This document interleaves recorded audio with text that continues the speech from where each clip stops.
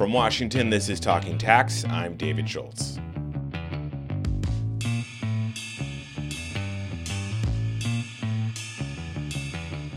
Today we're heading north of the border and looking at an interesting tax development taking place in Canada.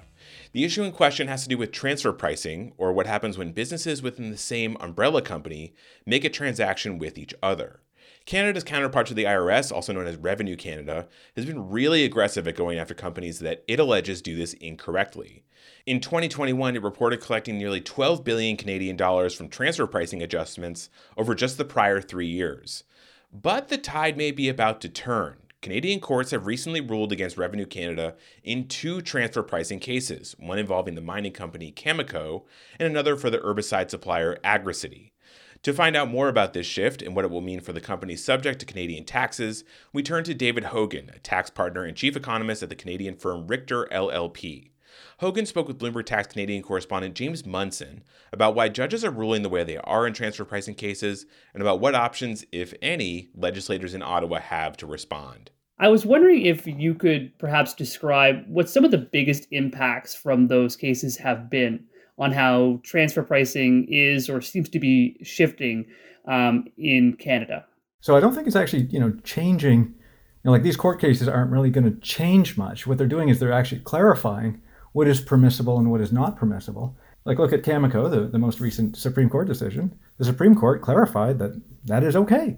In terms of focusing in on Cameco, was there not really any expectations up to that point about what the law meant, or did Cameco at all, when the Supreme Court came out with its decision last year, did it at all shift any expectations for businesses about what is permissible and what isn't? And if you're looking at it, what did Cameco say was permissible for businesses?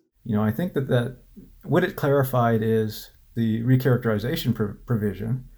It's actually a very narrow provision in that it can only be applied in some very specific circumstances. Now, what is also interesting there is, and you saw, Cameco arguing this, is that you have to tell us if you don't like our pricing what it should be, and I think that that's probably where the dialogue is going to continue to be focused. And I think that the legislation on the price adjustment clauses, is actually quite powerful, and broader than what people were otherwise thinking.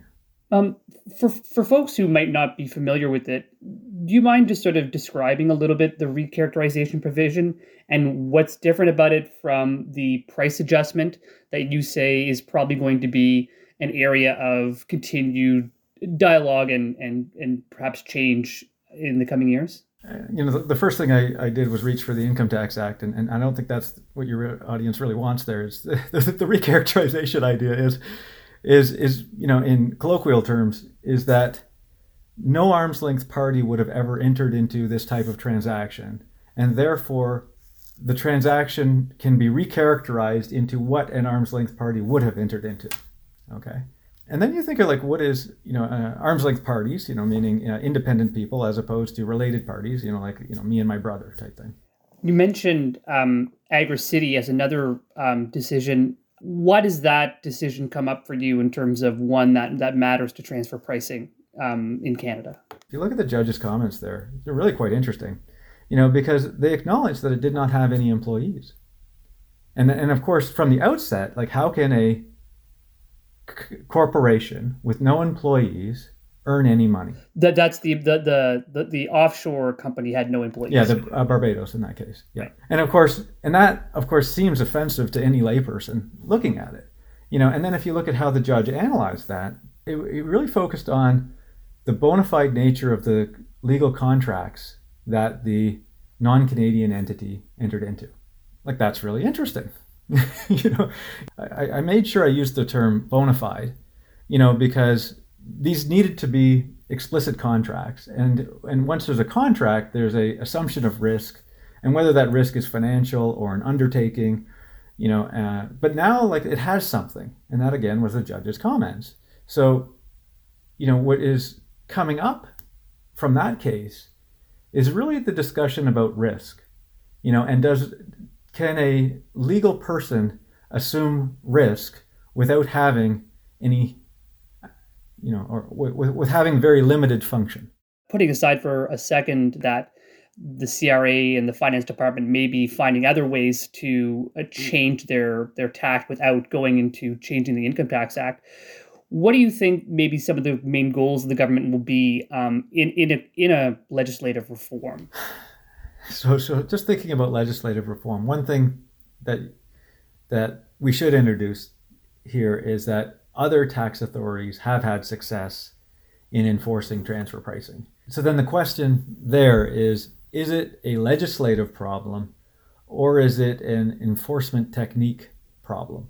Okay, so if you set that aside, which is what you've asked, then they would probably want more leeway, to be able to recharacterize. And is the main downside then of the government seeking more leeway in what transactions it can recharacterize, that it becomes too ambiguous for companies to know when they're offside from the transfer pricing rules and almost anything looks like illegitimate transfer pricing? Yes, definitely. You want predictability in the tax laws, period. And when you add too much subjectivity to that, then it's rule by decree, or taxation by decree, and that is not going to be conducive to a thriving economic environment. And so what else then are you watching for? What do you think is coming down the line for transfer pricing in Canada? Are there other cases? Are there other forces at play that you have your eye on, perhaps changing international norms from the OECD or just other aspects of the transfer pricing situation in Canada that are on the horizon? I don't think it's limited to transfer pricing. I think that it's the whole cross-border tax issue, of which transfer pricing is a piece.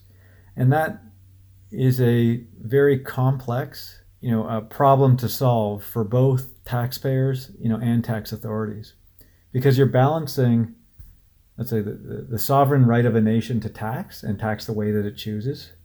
You're balancing that with the desire for predictability, and a rule-based approach, to levying tax. And then you've got, a very dynamic rate of innovation in the economy. Everything from digital taxes to global mobility. I know, one of the previous podcast series here talked about, with the pandemic, people are moving and then the tax structures have to catch up.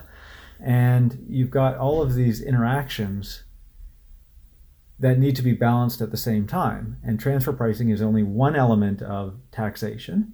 I'm seeing that transfer pricing is evolving and maturing, and yet the entire economy and the way that taxes are levied, is evolving at the same time.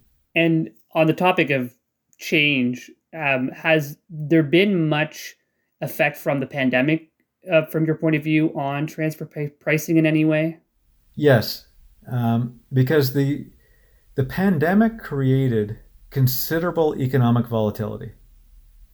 To say that, is probably even understating the state, the fact. So what that actually did for a lot of our client base, not a lot, but several members of our client base, is kind of force the discussion as to what risks are borne in which entity and in which jurisdiction, and what is reasonable, for that type of risk. So, by design, and you'll see this, it's referenced in the court cases as well, where they will characterize something as an entrepreneur and something else as a limited risk. When you say, let's say, a limited risk and function entity, limited is not the same thing as zero. And when you go through a massive economic gyration such as the pandemic, that forces the discussion as to what are those limits. And so you see that, travel, tourism, retail, stuff like that, where even what would normally be considered a limited risk activity, actually had considerable risk because it was a complete shutdown. And when they say limited, it doesn't mean no risk. It actually just means that some risks are taken away and others are not. That was David Hogan, a tax partner at Richter LLP in Canada, speaking with James Munson. You can find up-to-the-minute news and the latest tax and accounting developments at our website, news.bloombergtax.com. That website, once again, is news.bloombergtax.com. And today's Talking Tax is produced by myself, David Schultz. Patrick Ambrosio is our editor. Our executive producer is Josh Block. From Washington, I'm David Schultz. Thanks for listening. The number of words in the tax code is estimated to be 1 million, about the same length as the entire Harry Potter series. Add in IRS regs, rev rulings, and case law, and it can be a lot. We all need a little help to sort it out. Each week on the Tax Girl podcast, I talk to the best in the business. And these aren't crazy technical dives. They're interesting and easy to digest looks at topics that matter to you. It's all that you need to stay ahead on the most important tax issues. You can subscribe to the podcast for free on taxgirl.com because paying taxes is painful, but hearing about them shouldn't be.